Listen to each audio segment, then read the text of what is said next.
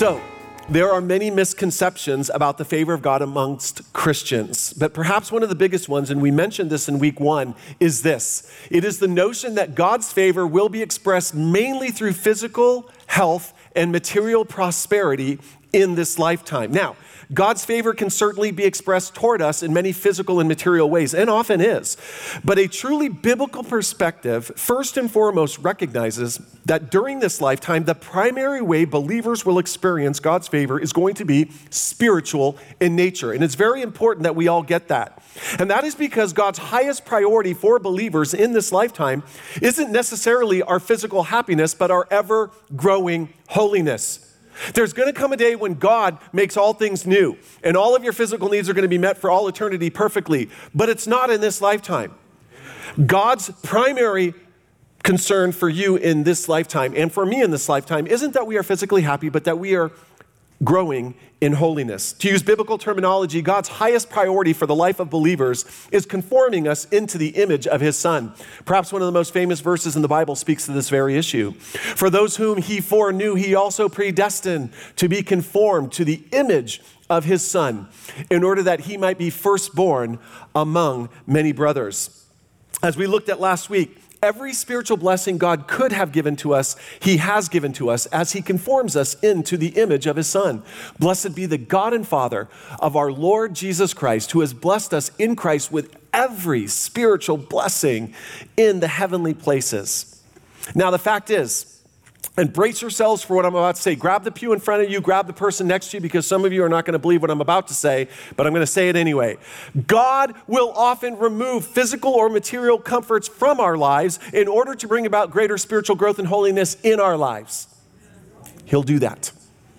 Again, because his highest priority isn't our physical happiness, but our ever-growing holiness. And so there will be times in which God gives and which he takes away. And when he takes away, it's not that he is angry with you, but that his favor is upon you, and he is refining you in the fires to make you holy and blameless, to make you like his Son, Jesus Christ. Now, when God does remove physical or material comforts, like I said, the temptation is to think that God has removed his favor from us. I've thought that. You go through rough times, and if I go through something hard happens, and my first thought is, what'd I do wrong? Well, I'm sure I did something wrong. What is it, Lord? And you begin searching the Rolodex of all the things you've done in the last month, and you're like, what have I done wrong? When in fact, folks, it's just the opposite. God is maturing us when he removes things or when he allows us to go through difficult times. It's not that his favor is not upon us. It's his favor is on us, and he's doing something even greater in us. What this means, and this is so very important, God's spiritual favor will often manifest itself in the life of a believer in ways they never saw coming, up to and including trials and difficulties. That's why I say, if you're ever going to disciple someone, your kids or your grandkids, what's the first thing you teach them? To fear the Lord. The fear of the Lord is the beginning of wisdom. What's the second thing you teach them? You teach them to think backwards. His ways are not our ways. His thoughts are not our thoughts, right? If you're ever going to disciple someone, start right there. God's ways are not our ways. His thoughts are not our thoughts. And so he's going to show his favor to us at times in ways that make no sense to us. But his favor, nonetheless, is still upon us. This was a lesson that the Apostle Paul learned firsthand. Listen to this. This is fascinating. Paul is writing this. For we do not want you to be unaware, brothers, of the affliction we experienced in Asia. For we were so utterly burdened beyond our strength that we despaired of life itself. Indeed, we felt that we had received the sentence of death. But that was to make us rely not on ourselves, but on God who raises the dead. By worldly standards, the affliction that Paul and his companions endured seemed to be a sure sign of God's displeasure. God can't be for them. Look at all that they're going through. When in fact, it was just the opposite. It was actually a sign of God's favor in Paul's life as he was making Paul and his companions rich in faith and dependence upon the Lord. And this brings us to the main point today, guys. If you don't get anything from my sermon today, just get this. And here it is.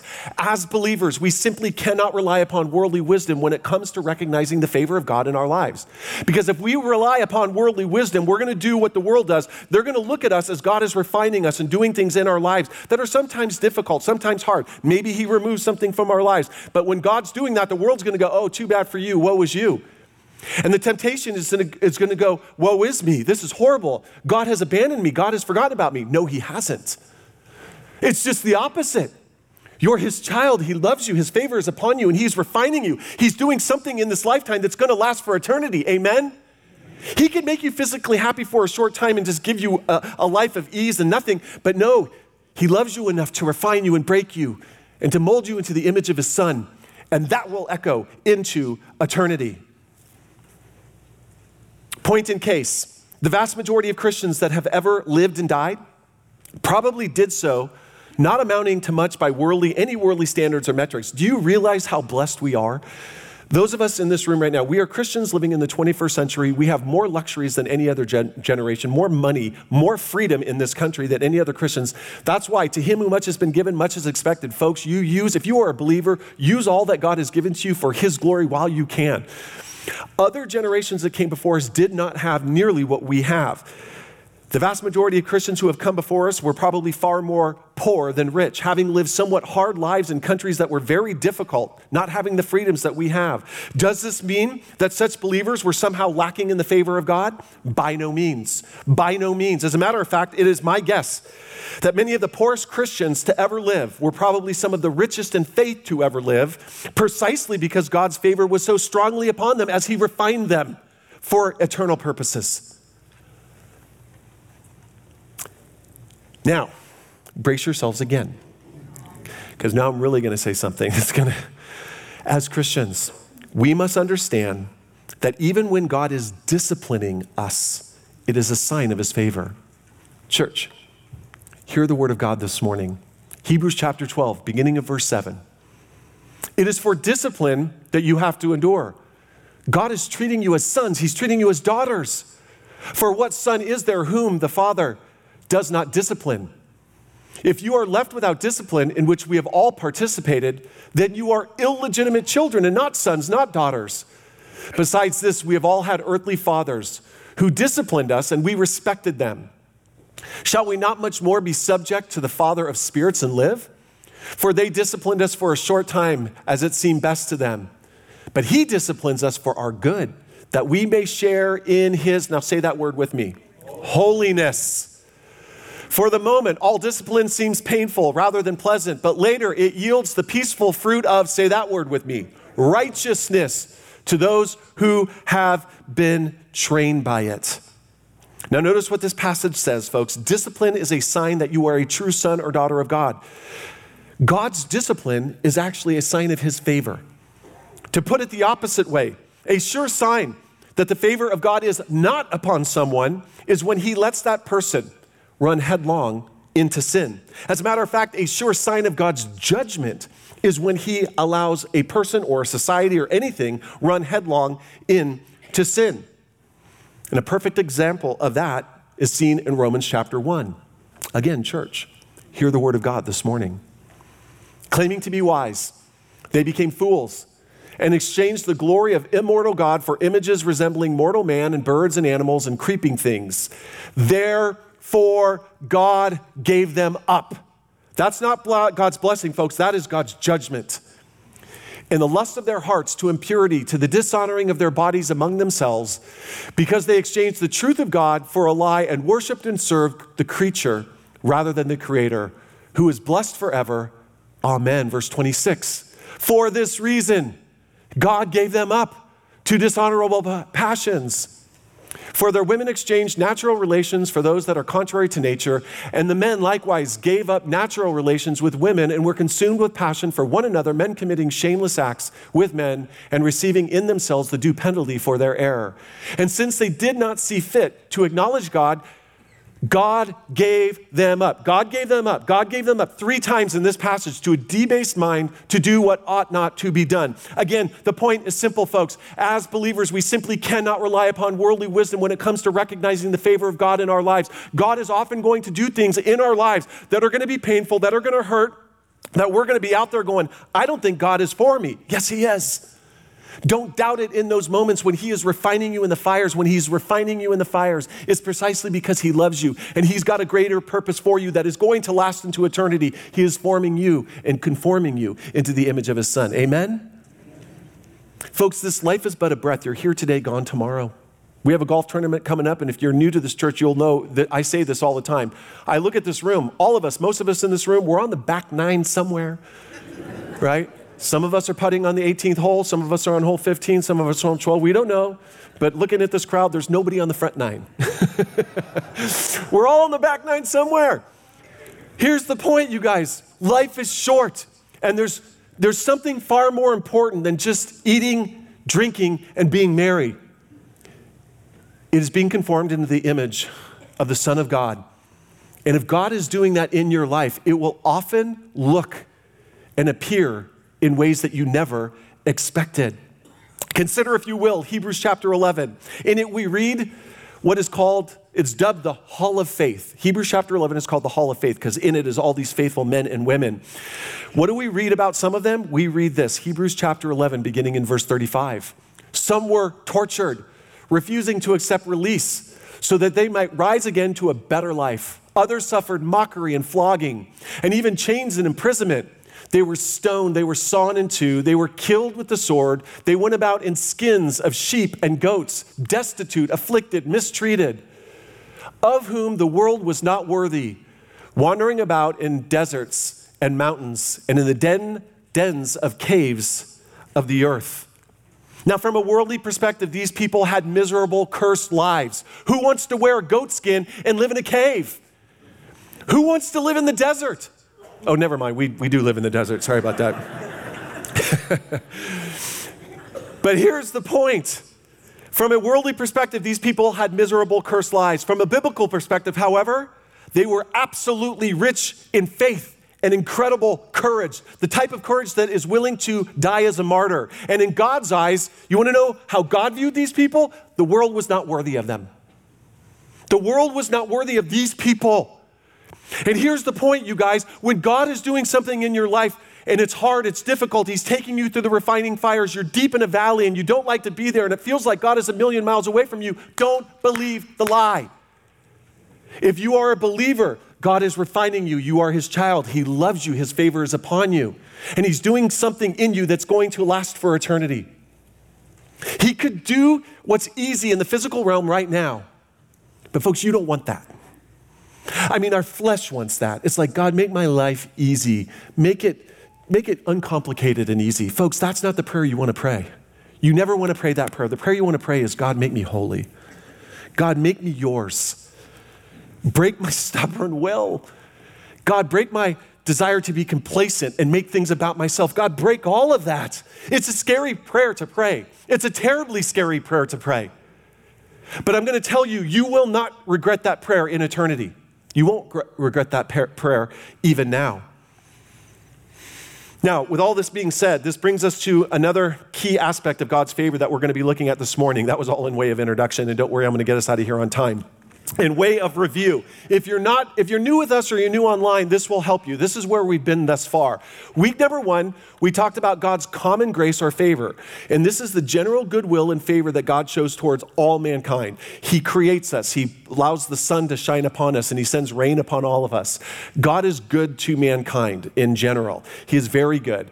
Week number 2, we looked at God's saving grace or favor. This is the favor God showed by sending his son to redeem a people unto himself. And those that believe on the Lord Jesus Christ receive eternal life. They receive eternal life. Today we are going to be looking at another key aspect of God's favor, and that is what is known. And by the way, this is what I really struggled with this series. If you're new with us, I struggled with this series. I'm like, how do I tackle this series in a way that's biblical? Because it's been so absolutely abused by the prosperity gospel preachers that, are out there telling you just name it and claim it, and you can have a Mercedes, and God wants you rich, and he wants you to be in a mansion. Folks, that's not the gospel. The gospel is not God wants you rich in this life. The gospel is deny yourself, take up your cross, and follow him. Amen? Some God will bless with financial wealth in this world. If he does, remember this: to him who much has been given, much is expected. Amen? The point, though, is I really struggled with this. And I chose this path because this is the path that most theologians take, and that is God's common grace and favor, God's saving grace and favor. And then today we're looking at this, God's sustaining grace and favor. And this is the strength, power, and protection God gives to believers as they daily fight the good fight of faith, especially in times of trial and difficulty. Now, for the sake of time, I'm going to highlight a few ways in which God's favor is manifested in our lives as he sustains us. And here's why it's important. Because often when God's sustaining grace or favor is being manifested in our life, we don't even recognize it. We don't even recognize it. Let me see if I can prove that to you.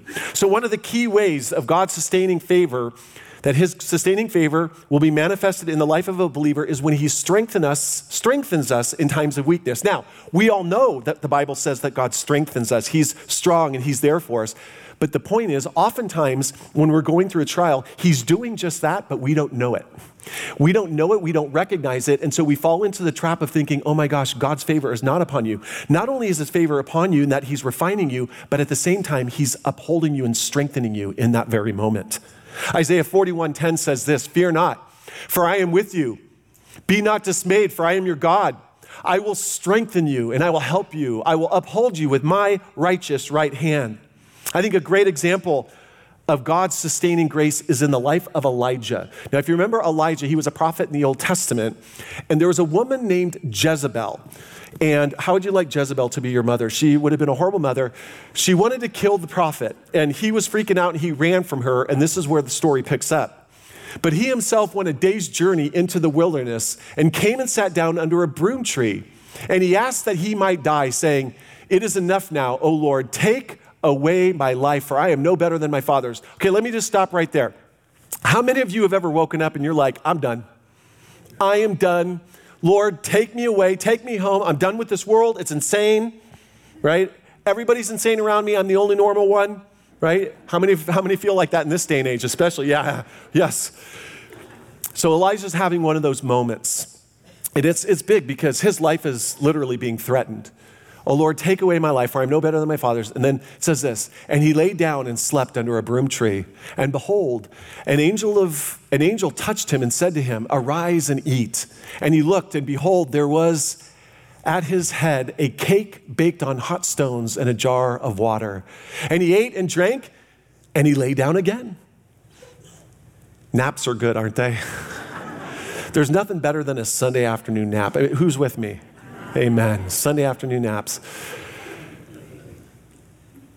"And the angel of the Lord came again a second time and touched him and said, 'Arise and eat, for the journey is too great for you.' And he arose and ate and drank and went in the strength of the food for 40 days and 40 nights to Horeb, the mount of God."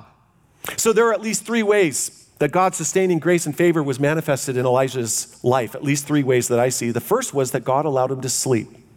God allowed him to sleep. Listen to this verse. "It is in vain that you rise up early and late go to rest, eating the bread of anxious toil, but he gives to his beloved sleep." And that could be physical sleep, or it could just be rest from an anxious heart. From an anxious heart. Eating the bread of an anxious toil. Listen, we live in a world where it's easy to get an anxious heart. And one of the promises of God is that I will take that anxious heart and surround it and fill it with a peace that surpasses all understanding. This is Philippians, right? "But with thanksgiving in your heart, lift your prayers and petitions to the Lord, and the peace of God, which transcends all understanding, will guard your hearts and minds in Christ Jesus." He gives Elijah, in this case, physical sleep, which I think was a break from an anxious heart. The second thing that the angel did is that God sent an angel to him. Are not all angels ministering spirits sent to serve those who will inherit salvation? Here's what's going to blow some of your minds. Some of you have been ministered to angels this week and you didn't even know it. God sent his sustaining favor into your life by sending an angel to minister to you, and you didn't even know it. And the last thing that he did was that he provided him with food. This is somewhat reminiscent of Jesus when he was praying in the Garden of Gethsemane, right?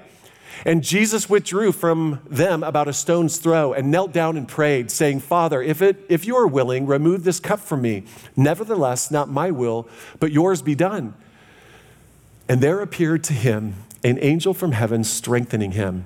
And being in agony, he prayed more earnestly, and his sweat became like great drops of blood falling to the ground.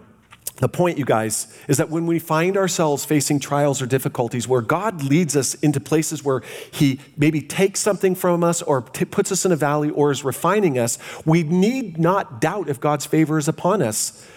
We need not doubt, we need to believe.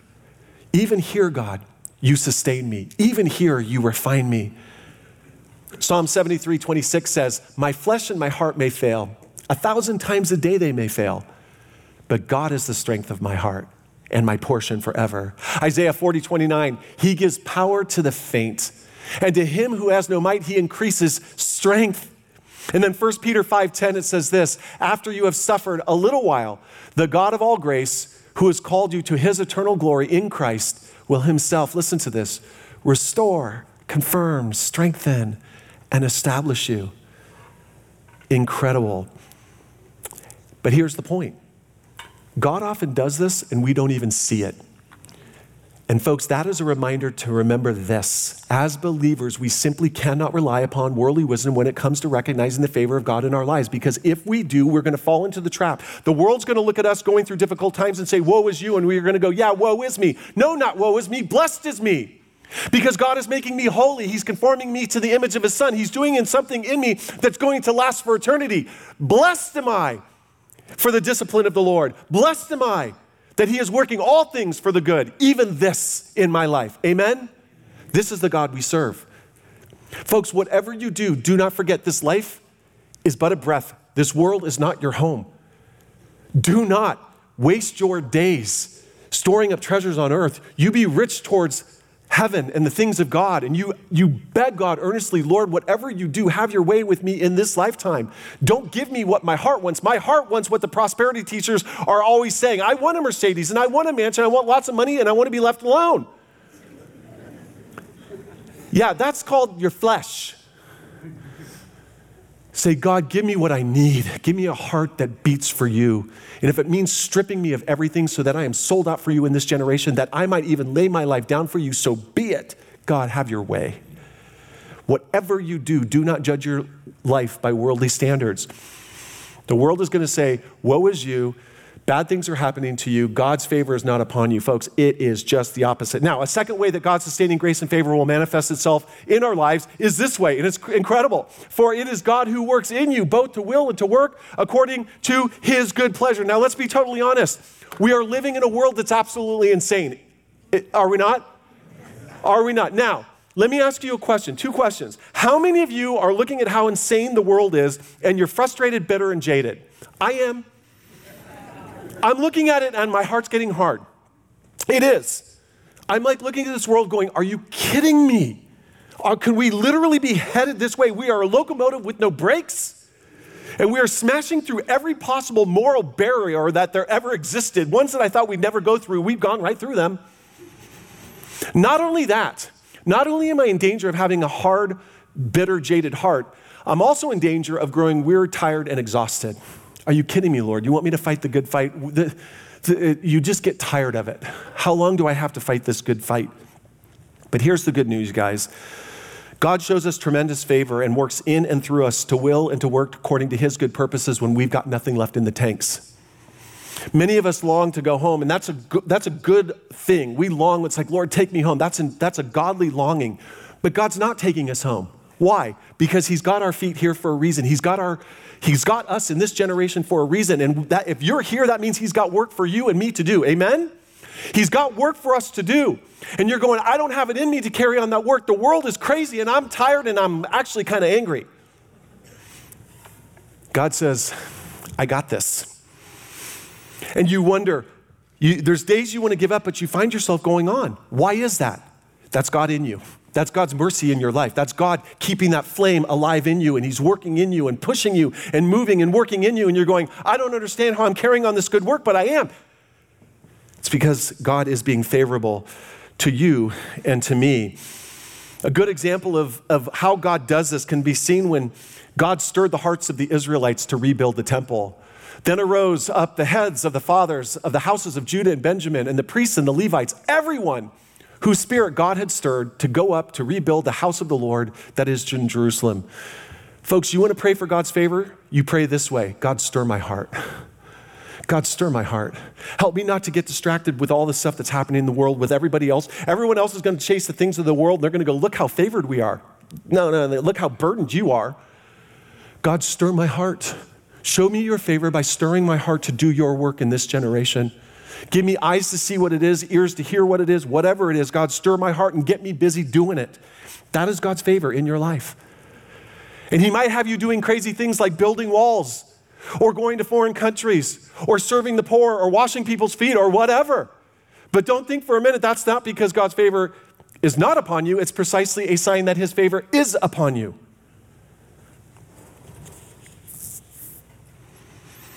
Hebrews 13 says this, now may the God of peace, who brought again from the dead our Lord Jesus Christ, the great shepherd of the sheep, by the blood of the eternal covenant, now listen to this, equip you with everything good, that you may do his will, working in us that which is pleasing in his sight, through Jesus Christ, to whom be glory forever and ever. Amen. Folks, if you want to pray for the favor of God in your life, pray this. God, help me to do that which is pleasing in your sight in this generation, no matter the cost to me.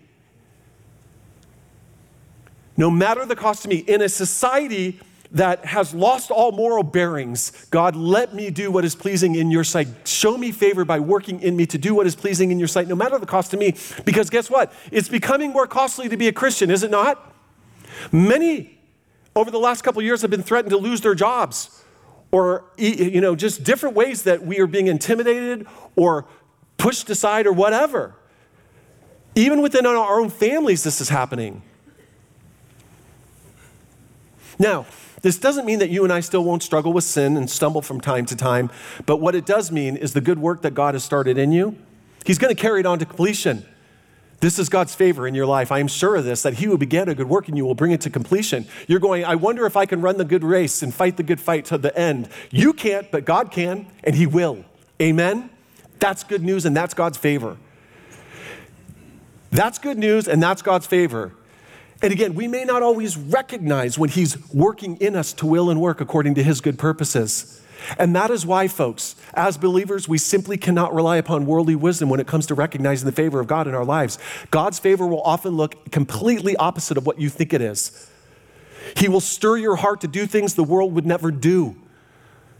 He will give you the energy to serve in ways that you never thought you would serve, and to serve people whom you never thought you would serve. This is the God that you and I serve. When you have nothing left in the tanks, he has plenty left. Now, one final way that God's sustaining grace and favor is manifested in our lives, and I bet you this one, I guarantee you probably miss it, because I miss it all the time. And here it is. Likewise, the Spirit helps us in our weakness, for we do not know what to pray for as we ought. But the Spirit himself intercedes with groanings too deep for words. I bet if you ask the average Christian, you will find that they are either somewhat embarrassed or even outright ashamed of their prayer life. And yes, this includes pastors and missionaries. Who among us hasn't felt that we don't pray enough, or pray in the right way, or pray for the right things? The fact is, even after we get saved, it doesn't mean that we see things as we should. We have very limited, finite perspectives, and we're easily distracted, and we have other similar weaknesses. But the amazing news is that even in our weaknesses, God's sustaining favor is manifested in us as his Holy Spirit intercedes through us. Now, here's why that's good news. I'm going to give you guys really good news. You want to hear it? Your prayer life is far better than you think it is, and I'm going to prove it to you. You're sitting here and going, no. I'm one of those people that's embarrassed about my prayer life. Your prayer life, I guarantee you, is far better than you can even imagine. And you want to know why? Because God's favor's on you. When you find yourself mourning for all the sin that you see in the world, that is God's Spirit interceding through you.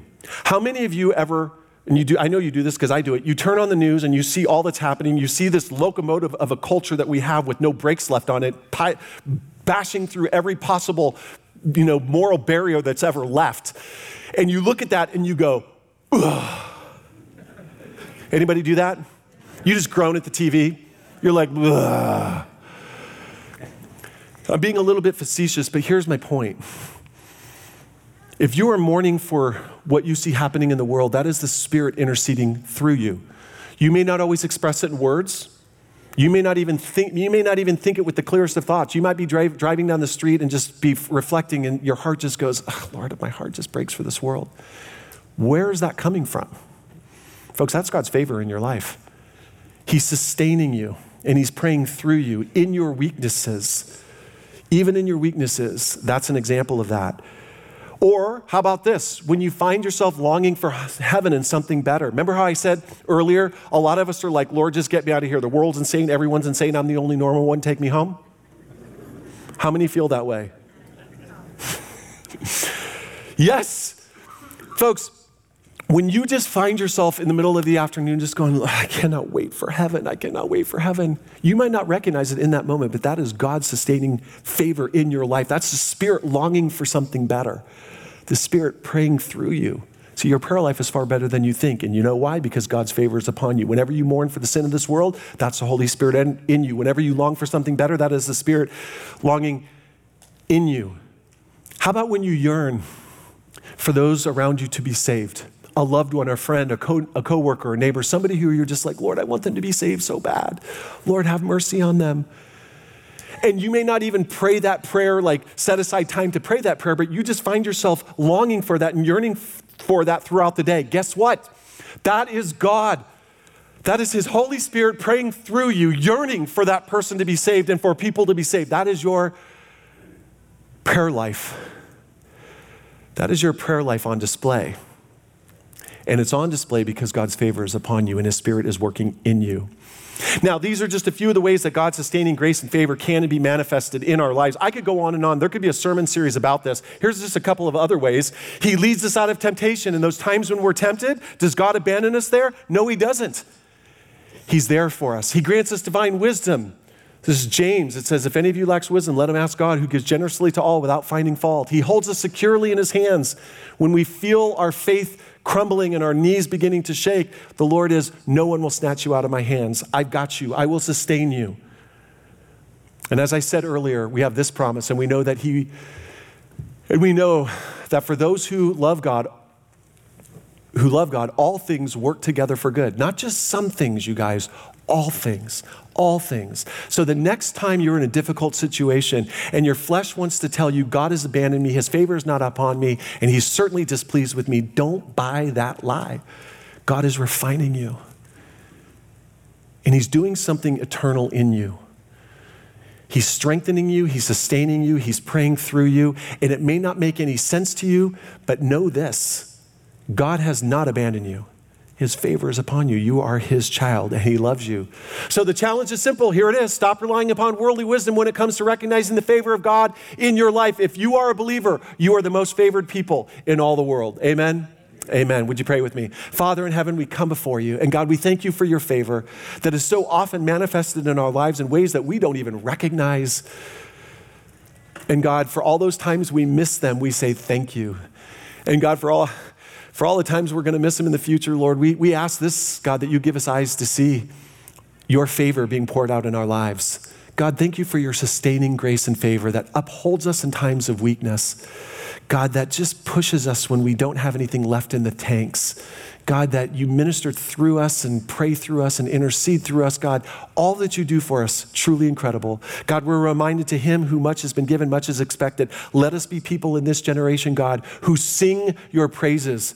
God, who advance your kingdom, who are all in all the time for you, with hearts wholly devoted to you in this generation. We love you and we thank you. And we pray these things in Christ's name. And everybody said with me, amen.